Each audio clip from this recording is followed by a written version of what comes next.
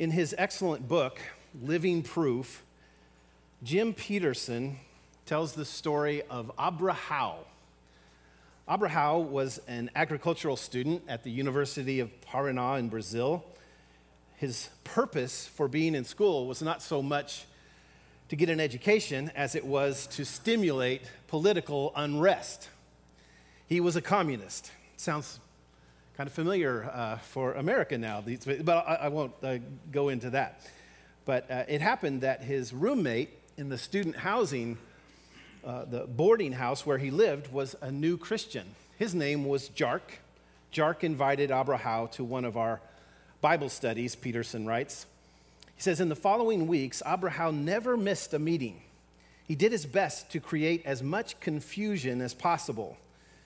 I entertained the idea of asking him not to attend any more discussions, but I decided to make one last attempt to get through to him. After our next study, as Abraham and I were chatting, I asked him, what kind of odds will you give me that I am right and that you are wrong, that God does exist? He laughed and replied, none. And by the way, I'm not going to attempt a Brazilian accent this morning. That would be a disaster. Then I said, Peterson says, do you mean to tell me that you have examined all known knowledge and have researched everything unknown and that you have scoured the universe and now you stand before me saying, relax, there is no God? He replied, I wouldn't say that. I said, then you have to admit there is a possibility that I am right and you are wrong. And he conceded. And since there is that possibility, the only rational thing for you to do is to check it out, to see which of us is right. He asked, how do I do that? I replied, well, anyone doing serious research bypasses secondary sources of what other people have said about a subject and examines the original data. He asked, what are the original sources? And I said, the Bible. He said, I don't believe the Bible. I said, well, the Bible is the only original source we Christians possess. If you can disprove the Bible, you win. He asked, what are you proposing? I explained, my offer is to show you where to look and to help you understand what it says. Abraham accepted my offer, and we set a date for our first meeting. I introduced him to the Gospel of John. We started by my asking him to read the first 3 verses, John 1 through 3. I asked Abraham if he understood what was being said, and he didn't. With a little help, he realized the passage was talking about Jesus Christ. When he understood that the Bible claimed Jesus was eternal and that he had created all things, Abraham was ready to fight. I diffused his arguments by saying, I'm not asking you to believe or to agree yet with what is written here. I just want to make sure you understand what it says. Do you? He replied, yes, but I said, good, let's go on to the next paragraph. As we worked our way through the next passages over the following weeks, Abraham didn't appear to budge an inch. He assigned every claim about Christ to legends or exaggerated accounts. But Peterson says this, I stuck to the single objective of helping him understand what the Bible was saying about who Jesus was. And I think that's the exact right thing to do. Our single objective should be Christocentric, Jesus-centered. Our message, our good news, our gospel is all about Jesus. And that is exactly what John 5 communicates to us. Let's turn there, please. If you have one of the John summary sheets, my summary statement for this is, because of who Jesus is, he offers eternal life to all who believe. And there it is. That's a summary of John chapter 5. When we understand who Jesus is, his identity, it changes everything. It sets everything right and helps us understand reality. Now, the context of John chapter 5, of course, is the Gospel of John, the entire Gospel of John. And we could look at other contexts, such as the Gospels or the New Testament, but the context of John chapter 1, or of John, the Gospel of John, is really kind of captured for us in John chapter 20, verses 30 and 31, the purpose statement of the book. John says that Jesus performed many other signs in the presence of his disciples, which are not recorded in this book, but these signs are written that you may believe that Jesus is the Messiah, the Son of God, and that by believing you may have life in his name. And so John 5 records one of those signs. In fact, chapters 2 through 12 are commonly referred to as the book of signs. And they contain 7 signs along with multiple claims Jesus made about his identity. They go hand in hand. In chapter 2, we saw Jesus turning the water into wine. That was labeled as the beginning of signs. In chapter 4, Jesus healed the nobleman's son, and that also was labeled as the second sign. So here in John chapter 5, we have the third sign. And what I want you to see this morning, in addition to my study, my research, is just simply that anyone can read the Bible, in particular the Gospel of John, and understand it. Look at the main ideas I've included on the John guide for this morning. Number 1, a sick man was healed by Jesus on the Sabbath. You just read verses 1 through 9 and make an observation. What's it talking about? Well, it tells us that a sick man was healed by Jesus on the Sabbath. Second section, verses 10 through 18, is the Jews persecuted Jesus for making himself equal with God. And the rest of it, verses 19 through 47, which is maybe a little less obvious, but after reading it a few times, it becomes clear that Jesus is giving us 5 witnesses that testify of the identity of Jesus. So that doesn't take a scholar or a pastor or a professor to figure out. Just read and observe and write down some obvious facts, claims, truth. And I have a point in saying all this, and I'll come back to that. But let's start with that first main idea in verses 1 through 9, that a sick man was healed by Jesus on the Sabbath. Would you turn with me, please, to John chapter 5. Verse 1. So sometime later, Jesus went up to Jerusalem for one of the Jewish festivals. Now there is in Jerusalem, near the sheep gate, a pool, which in Aramaic is called Bethesda, and which is surrounded by 5 covered colonnades. So this is just a little interesting geography and history, just kind of sets up the situation. Look at verse 3. And actually there are 3 kind of shocking things in verses 3 through 5. Let me read that. Here, a great number of disabled people used to lie: the blind, the lame, the paralyzed. One who was there had been an invalid for 38 years. So I say shockers, maybe that's a little exaggerated, but if you think about it, they're kind of shocking. First of all, John tells us a great number of disabled people were there. The shocking part to me is that Jesus only healed one of them. And it's not the main point of the chapter, but I just wonder if some people might trip up on this idea and ask, why didn't Jesus heal everybody? Well, I don't know. I don't have all the answers for that. They're not given to us. What I do know, though, is that based on the Bible, God is good. God is good.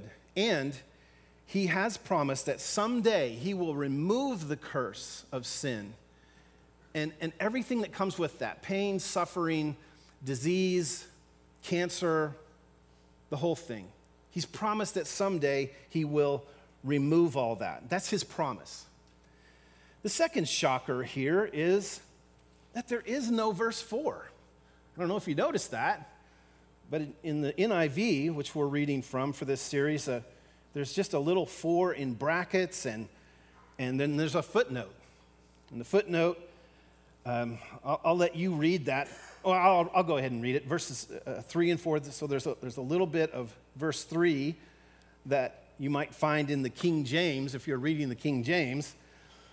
But then also verse 4 says, the footnote says, some manuscripts include here, wholly or in part, paralyzed, and they waited for the moving of the waters. Verse 4, from time to time, an angel of the Lord would come down and stir up the waters. The first one into the pool after each such disturbance would be cured of whatever disease they had.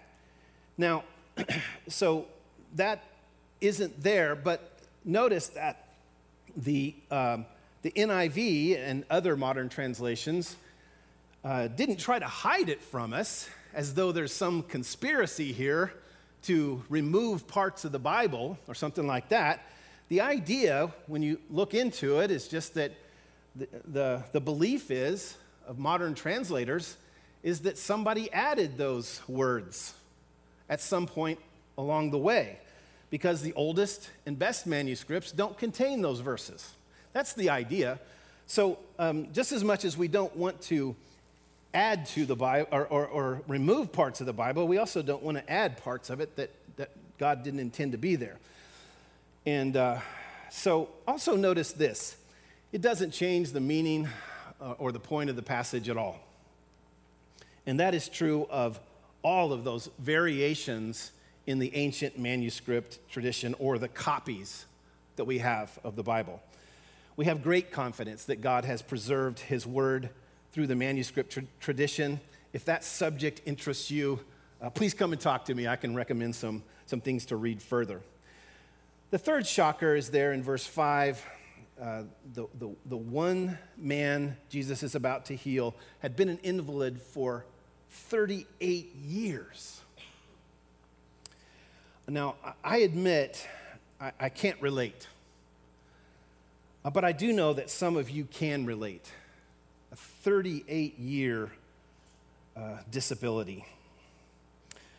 What I can say, and I hope it helps, I put under the first grace for us on that handout, and it just simply says, have hope and look to the great physician. Jesus compared himself to a physician in Matthew, Mark, and Luke, clearly referring to the healing of people from the sickness of sin, even though we know he can also heal people physically. I like that title for Jesus, though, because he never did promise to heal all sicknesses in this life. He has promised that he is good, as I said, and that he will remove the curse of sin and dry all tears and end all physical pain and suffering eventually. Now, of course, Jesus can heal anyone at any time physically in this life, but we know for sure that he will heal everyone in the next life. So either way, my humble suggestion, my humble counsel is to have hope and look to the great physician. Keep your eyes on him. In verses 6 through 9, we have the conversation between Jesus and this invalid. When Jesus saw him lying there and learned that he had been in this condition for a long time, he asked him, "Do you want to get well?" Let me stop there. Jesus saw him. Do you see that? I may be reading too much into the text. I just like that. I just like that Jesus saw him. Looking over this great number of people, Jesus saw this one particular person, and I think that's very comforting. I think Jesus sees us. I think Jesus cares about what each individual is going through. But then he asks him, "Do you want to get well?" And you know, I don't know whether maybe it's supposed to cause us to chuckle a little bit or just say, what? What a ridiculous question. But Jesus wasn't looking for information here. I believe Jesus was getting the man's attention. He wanted him to focus on him, on Jesus. And if you look at verse 7, you see why. Sir, the invalid replied, I have no one to help me into the pool when the water is stirred. While I am trying to get in, someone else goes down ahead of me.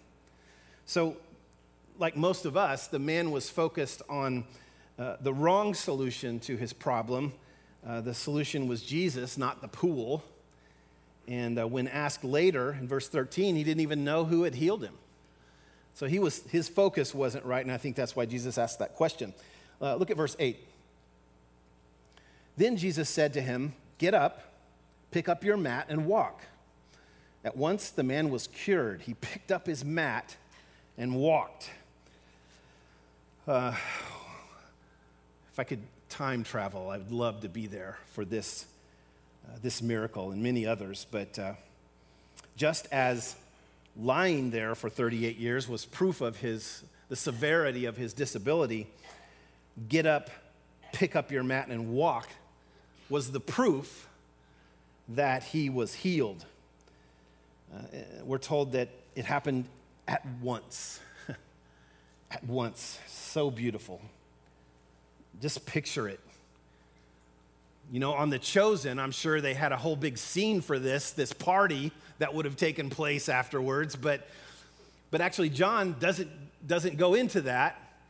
He cuts right to the catalyst for the rest of the chapter, the rest of the conversation that we see happen here. He says at the end of verse 9, the day on which this took place was a Sabbath. Dun, dun, dun. I mean, this was not supposed to be happening in a Jewish context. So that leads to the first truth I have there, truth about Christ. And I want to highlight this before I go on to the whole Sabbath thing. Jesus did signs to confirm his identity. Jesus will make this exact point in verse 36. The whole flow of the chapter confirms that Jesus did signs to confirm his identity. He wasn't randomly doing miracles. Jesus did signs, as John called them. Signs point to something. They provide information. These weren't random miracles to draw a crowd. These were signs that testify that the Father has sent Jesus. The Old Testament taught that when Messiah came, he would do miracles. And this is a good thing because it separated the true Messiah from all of the phony messiahs. For example, Isaiah 35, 5 and 6 says, then, and just talking about the Messiah, when the Messiah comes, then will the eyes of the blind be opened and the ears of the deaf unstopped. Then will the lame leap like a deer. The lame will leap like a deer. This is just fulfilling a promise here. And the mute tongue shout for joy. So this miracle, like all the other signs John documented, confirmed Jesus' identity. But let's go on to verses 10 through 18. The main idea, again, is that the Jews persecuted Jesus for making himself equal with God. So look at verse 10. And so the Jewish leaders said to the man who had been healed, it is the Sabbath. The law forbids you to carry your mat. Verse 11. But he replied, the man who made me well said to me, pick up your mat and walk. So they say that the law forbids him to carry his mat. No, it doesn't. It didn't. That's legalism. That's the very definition of legalism, adding to what God has said. This man simply reported, and I'm guessing it was with a lot of joy. It's like you guys don't understand. I just got healed. And the guy who healed me told me to carry my mat. Well, look at verse 12. So they asked him, who is this fellow who told you to pick it up and walk? What? No, that's awesome. No, congratulations. no compassion, no concern or care or joy for this man, no celebration. No, we're so happy that your 38 years of suffering are over. None of that. It's, let's get to the important stuff, our rules. God forbid we should ever have that kind of faith or religion. Verse 13, the man who was healed had no idea who it was, for Jesus had slipped away into the crowd that was there. But later Jesus found him at the temple and said to him, "See, you are well again. Stop sinning, or something worse may happen to you." Well, so Jesus says, stop sinning. He doesn't say, don't sin, or something worse will happen to you. Apparently, in this case, it's not always true, but in this case, the man's sin was the reason he was suffering. It's not always the case, but in this case, it was. Jesus told him to stop sinning. Some believe that Jesus was referring to something worse as hell or something like that, but we don't escape hell by stopping our sinning. In this case, I believe Jesus was saying that this man, whatever that sin was, had led to his sickness. And so Jesus was instructing him to stop. He was also making sure that the man knew who he was, because in verse 15, the man went away and told the Jewish leaders that it was Jesus who had made him well. So the man, for whatever reasons, went and told the Jewish leaders, and so he's setting up the encounter that's about to take place, really the bulk of the chapter. Verse 16, so because Jesus was doing these things on the Sabbath, the Jewish leaders began to persecute him. He was violating their Sabbath rules, remember, not the law. Jesus was not a Sabbath breaker. Verse 17, in his defense, Jesus said to them, "My Father is always at his work to this very day, and I too am working." Look also at verse 18. For this reason, they tried all the more to kill him. Not only was he breaking the Sabbath, but he was even calling God his own Father, making himself equal with God. This statement is really what gets fleshed out in the rest of the chapter. Jesus said, "My Father is always at work to this very day, and I too am working." So why? Why did this anger the Jews so much that they wanted to kill him? Well, the second truth on your handout, the second truth about Christ is Jesus does the work of the Father. So in the Jewish mind, the only Father who is always at work is, of course, God. This was actually a widespread, common discussion that took place really throughout Jewish history. The fact that, yes, Genesis says that on the seventh day God rested, but he rested from his creative work, not from his salvation work and his redemptive work and his restoration work. So God is the only one who is always at work. He's the only Father. And for Jesus to say, "I too am working," after just working on the Sabbath, was to make himself equal to the only Father who is always at work. In other words, I believe Jesus was saying here, it's okay, guys, for me to work on the Sabbath. I'm God. I believe that's what he was saying here. This was a clear claim of deity, to put himself on the same level of working on the Sabbath. Now, this claim shows the purpose of the healing, to authenticate the claims of Jesus. And by the way, in Matthew, Mark, and Luke, Jesus also claimed to be the Lord of the Sabbath. And in a Jewish context, this is a clear claim of deity. If you ask a Jew, who's the Lord of the Sabbath? God. And Jesus in Matthew, Mark, and Luke, claim to be the Lord of the Sabbath. And here, he claims to be working on the Sabbath, okay? So there are two reasons why the Jewish leaders wanted to kill Jesus. First of all, breaking the Sabbath, and now making himself equal with God.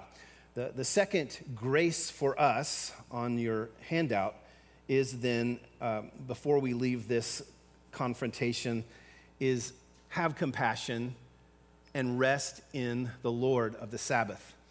The lack of compassion here on the part of the Jews is striking to me, and I think it should frighten us that in our desire to be biblical, in our desire to love the truth and teach the truth, that we would ever become so legalistic and so caught up in our rules that we would fail to have compassion for people.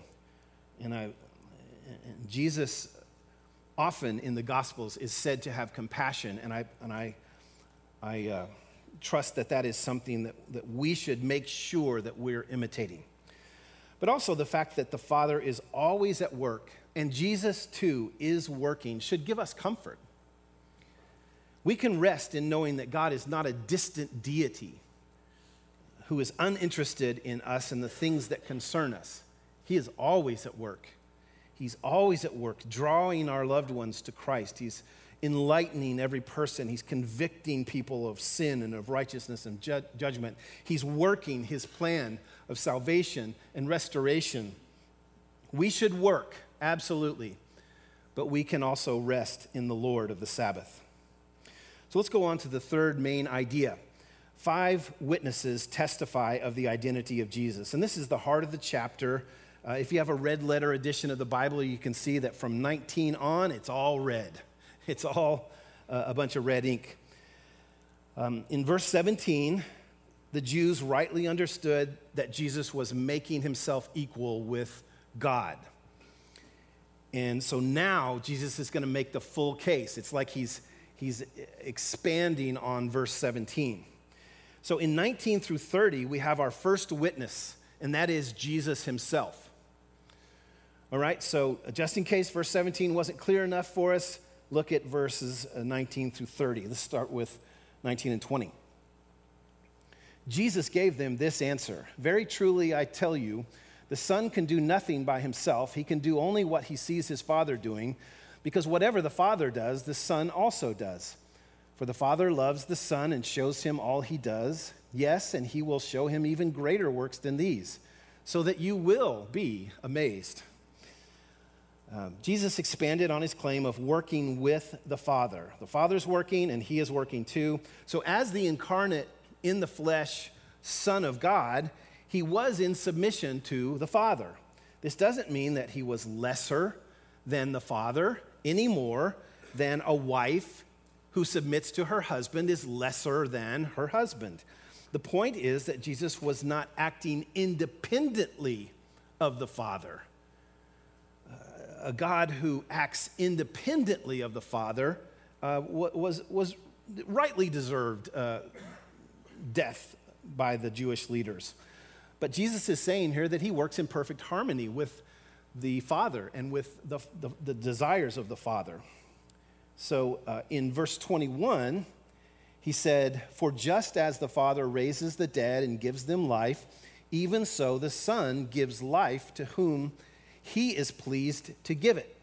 So like the Father, the Son gives life to whom he is pleased to give it. So whether he was talking about physical life, such as this healed man, or Lazarus, who we'll see in chapter 11, Jesus raises from the dead, whether Jesus was talking about physical life or eternal life, the Son gives life.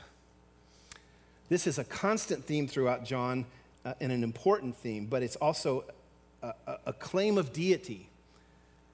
Jesus claims to be the life giver. Look at 22 and 23.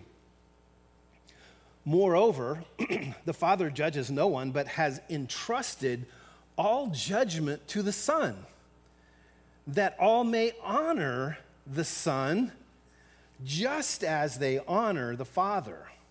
Whoever does not honor the Son does not honor the Father who sent him."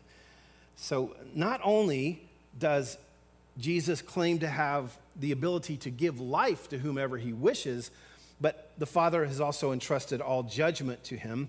And so the purpose of this trait, which is only a trait of God. Only God is the judge of the world. So this is, again, a claim of deity. But the purpose is the honor of both the Father and the Son. So closely connected is the honoring of Jesus with the honoring of God that to dishonor Jesus or to disbelieve in Jesus is to dishonor and disbelieve the Father. That's what Jesus says here. So this is big stuff. He's clarifying what he means. He's making it clear that, yes, he's claiming to be God by saying that the Father is working and that I am working. Look at verse 24. Very truly, I tell you, whoever hears my word and believes him who sent me has eternal life and will not be judged, but has crossed over from death to life. If you are in the habit of underlining or highlighting things in your Bible, I encourage you to do so with verse 24. And in fact, I would encourage you to memorize it. It's really at the core of the invitation of this chapter. Jesus is inviting us to believe the things that the claims that he's made because of the miracle that he did at the beginning, but just to respond to him in faith. So believe is the response that Jesus requires. There's one condition for eternal life, and that is to believe in him. Now, since Jesus has the power to give life to whomever he pleases, and since the Father has entrusted all judgment to Jesus, he can make this wonderful promise. Notice that in order to believe, though, people must hear his word. We'll come back to that. But before we leave this verse, notice the little word has. Whoever hears my word and believes him who sent me has eternal life. That's present tense. That's immediate. Immediately after someone puts their faith in Jesus, they have the gift of eternal life. And by its very nature, it can't be taken away. It is eternal life. And it begins now. It begins at the moment you put your faith in Christ. And he says that that person has crossed over from death to life. That's perfect tense. That's completed action. It's happened.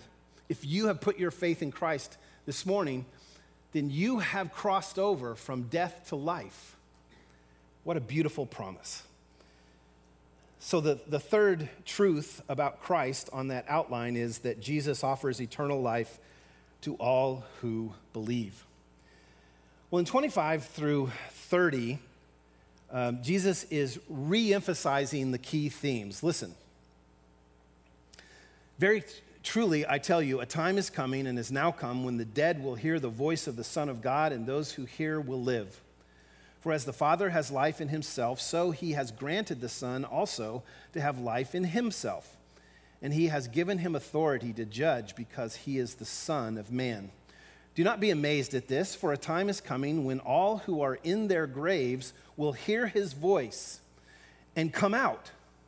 Those who have done what is good will rise to live, and those who have done what is evil will rise to be condemned. By myself I can do nothing.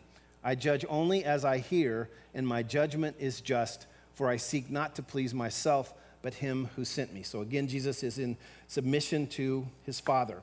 So the references here to the dead and those who are in their graves is interesting. It's not explained precisely for us, but most likely refers to several things, such as the near future when he will raise Lazarus from the dead.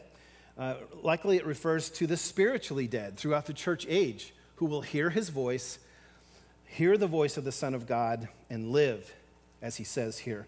And even the end of the age when the dead in Christ will rise physically from the dead at the return of Christ. Verse 29 is a little confusing. It kind of sounds like works salvation.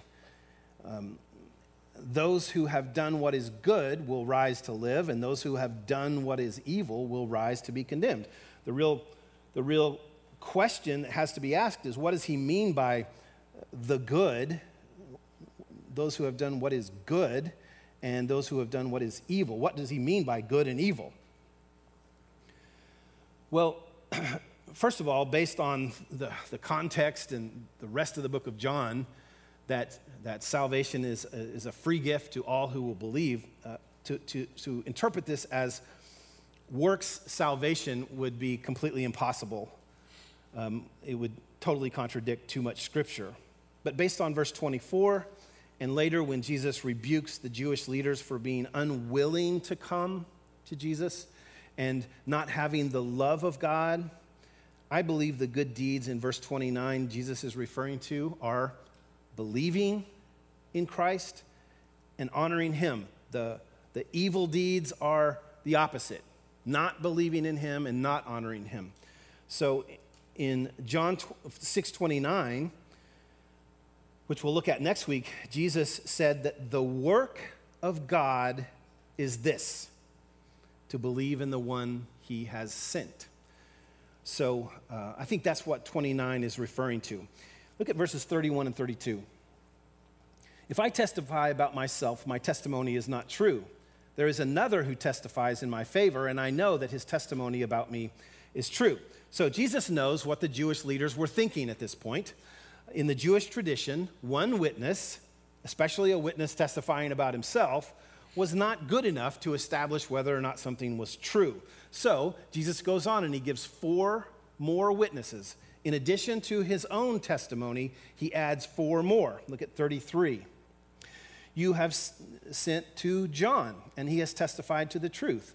Not that I accept human testimony, but I mention it that you may be saved. John was a lamp that burned and gave light, and you chose for a time to enjoy his light. So John the Baptist is the second witness. John's entire ministry was Christocentric and a witness to Christ. He was prophesied in the Old Testament, and he was the forerunner of the Christ. Jesus called him a lamp. Chapter 1 says he was not the light, but Jesus here calls him a lamp, which is a sign of respect. Look at verse 36.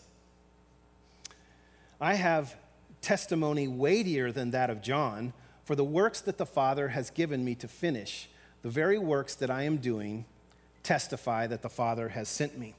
So the testimony of the works that Jesus was doing is the third witness here. Again, the healing of the invalid and all the other signs that Jesus was doing in this book were authenticating miracles. In other words, their purpose was to, as Jesus says, testify about Jesus, that he was who he claimed to be, the Son of God, Son of Man, Messiah Christ. Look at verses 37 and 38. And the Father who sent me has himself testified concerning me. You have never heard his voice, nor seen his form, nor does his word dwell in you, for you do not believe the one he sent. You study the scriptures diligently because you think that in them you have eternal life. These are the very scriptures that testify about me, yet you refuse to come to me to have life.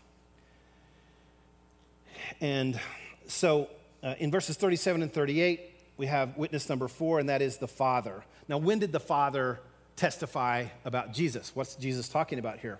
Well, at least 3 times during Jesus' earthly ministry, the Father literally, in an audible voice, spoke from heaven at the baptism of Jesus, at the transfiguration of Jesus, and at the triumphal entry when Jesus rode into Jerusalem for the final Passover and his death. And John 12 tells us about that. But Jesus said earlier that the works that he did were given by the Father. And really, the entire Old Testament, the law, the sacrifices, the priesthood, the tabernacle and temple, numerous types and prophecies and prophets pointed to Jesus. And Jesus says this in Luke 24:44 that Moses and the law, the prophets were all about me. Which brings us to the fifth witness in verses 39 through 47, the scriptures. And let's see, I already got started on this, so I'm going to pick it up again in verse 41. I do not accept glory from human beings, but I know that you do not have the love of God in your hearts. I have come in my Father's name, and you do not accept me. But if someone else comes in his own name, you will accept him. How can you believe, since you accept glory from one another, but do not seek the glory that comes from the only God? But do not think I will accuse you before the Father. Your accuser is Moses, on whom your hopes are set. If you believed Moses, you would believe me, for he wrote about me. But since you do not believe what he wrote, how are you going to believe what I say? All right, so on your, this was the final dagger in Jesus' case here. The Jewish leaders studied the scriptures diligently, but Bible study, Jesus is saying, is not an end in itself. Let me say that again for Community Bible Church, all right? Bible study is not an end in itself. If Bible study does not lead to faith in Christ, Jesus says here, you do not come to me. If it doesn't lead to faith in Christ and glory and the love of God, which he talked about in verses 41 through 44, it's a waste of time. Moses, the writer of the first 5 books of the Old Testament, the law, Jesus says, will accuse them before the Father. Why? Because they claim to believe Moses, but they never understood all that study, and they never understood the real point, that it was pointing to the Messiah, to Jesus. And the final verse is kind of like a mic drop. He says, well, if you don't believe Moses, how will you believe my words? His testimony. Going back, he's tying this into the statement in verse 17. You don't believe what I'm telling you because you don't even believe Moses. So the third grace for us here is to have faith and testify of the Son of God. So all throughout this, the whole thing, the testimony and the witnesses that Jesus brings up here are challenging us to have faith in Jesus. Remember verse 24 though. Okay, Jesus says, whoever hears my word and believes him who sent me. That hearing, I believe, is Great Commission stuff. So of course, Jesus was speaking his words at that time, but he was adding all of the testimony and the witnesses. Jesus was saying, here is my word, but now, in this church age, not only do we have all of the detailed testimony, eyewitness testimony that supports the identity of Jesus, but we get to add ours. He invites us to share this testimony as well as our own. And as you know, we're asking, CBC leadership is asking all who are willing to gather family, friends, and neighbors to come together and read the Gospel of John. Just invite people, gather people, and let the Word of God do what it does. It is powerful. And John specifically was written so that people will believe. Please consider stepping out in faith and inviting someone to read John with you. Now, I can't finish without telling you what happened to Abraham, okay? Remember that Peterson said, I stuck to the single objective of helping him understand what the Bible was saying about who Jesus was. Thus, in spite of his rebellion, our meetings, though always electric, were debate-free. Meanwhile, my friends and I prayed that the Holy Spirit would accomplish his work of persuasion. After a few months, I began to spot signs of change. Abraham quit disagreeing with the scriptures. He began to see the relationships between one passage and another. He gradually changed from being a generally negative person to being positive. Finally, I could contain my curiosity no longer. He was so changed. As we sat down to study John 13, I said, okay, Abraham, what's happened? He replied, "Yeah, it's true." "What's true?"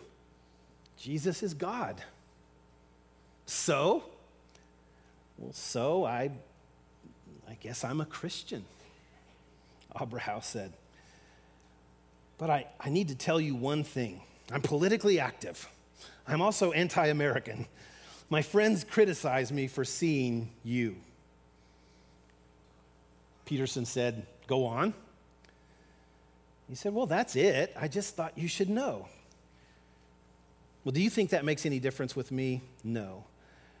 Then I said, "I'd like to show you a verse." It happened to be in the chapter we were about to study. We turned to John 13:13. Jesus said, "You call me teacher and Lord, and rightly so, for that is what I am." I asked Abraham, "What does it mean if Jesus is our teacher?" His reply was perfect. It means what we think and believe must come from him. We refer our ideas to him. Peterson said, "Do you accept that?" "Yes." "What does it mean for Jesus to be the Lord?" Again, his reply was excellent. "It means he's the boss." "Do you accept that?" He said that he did. "We never did," Peterson said, "we never did discuss politics or economics. Abraham and I were now under the same teacher and under the same authority. Because of who Jesus is, he offers eternal life to all who believe. But people must hear his word. He is our boss. He is our teacher and authority as well. And he is inviting you to be one of his witnesses. He's inviting us as a church family to be more witnesses to his identity, to make sure that everyone hears his word so that they can believe and have eternal life. You can do it.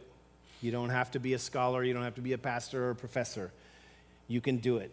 You can just bring people together and observe it, read it, talk about it, and let the Holy Spirit and the Bible do the work. Would you please pray with me?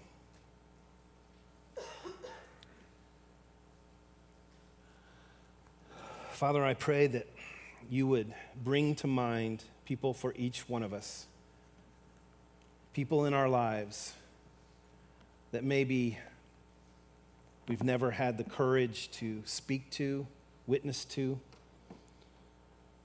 I pray that you would prepare their hearts and their lives to explore the Gospel of John with us. And Lord, I thank you so much that simply by faith we can have eternal life in Jesus Christ. I thank you for all those who made sure that we heard the word of God. And I pray now that you would use us so that many others can hear as well. For your glory and for your honor, I pray these things in Jesus' name. Amen.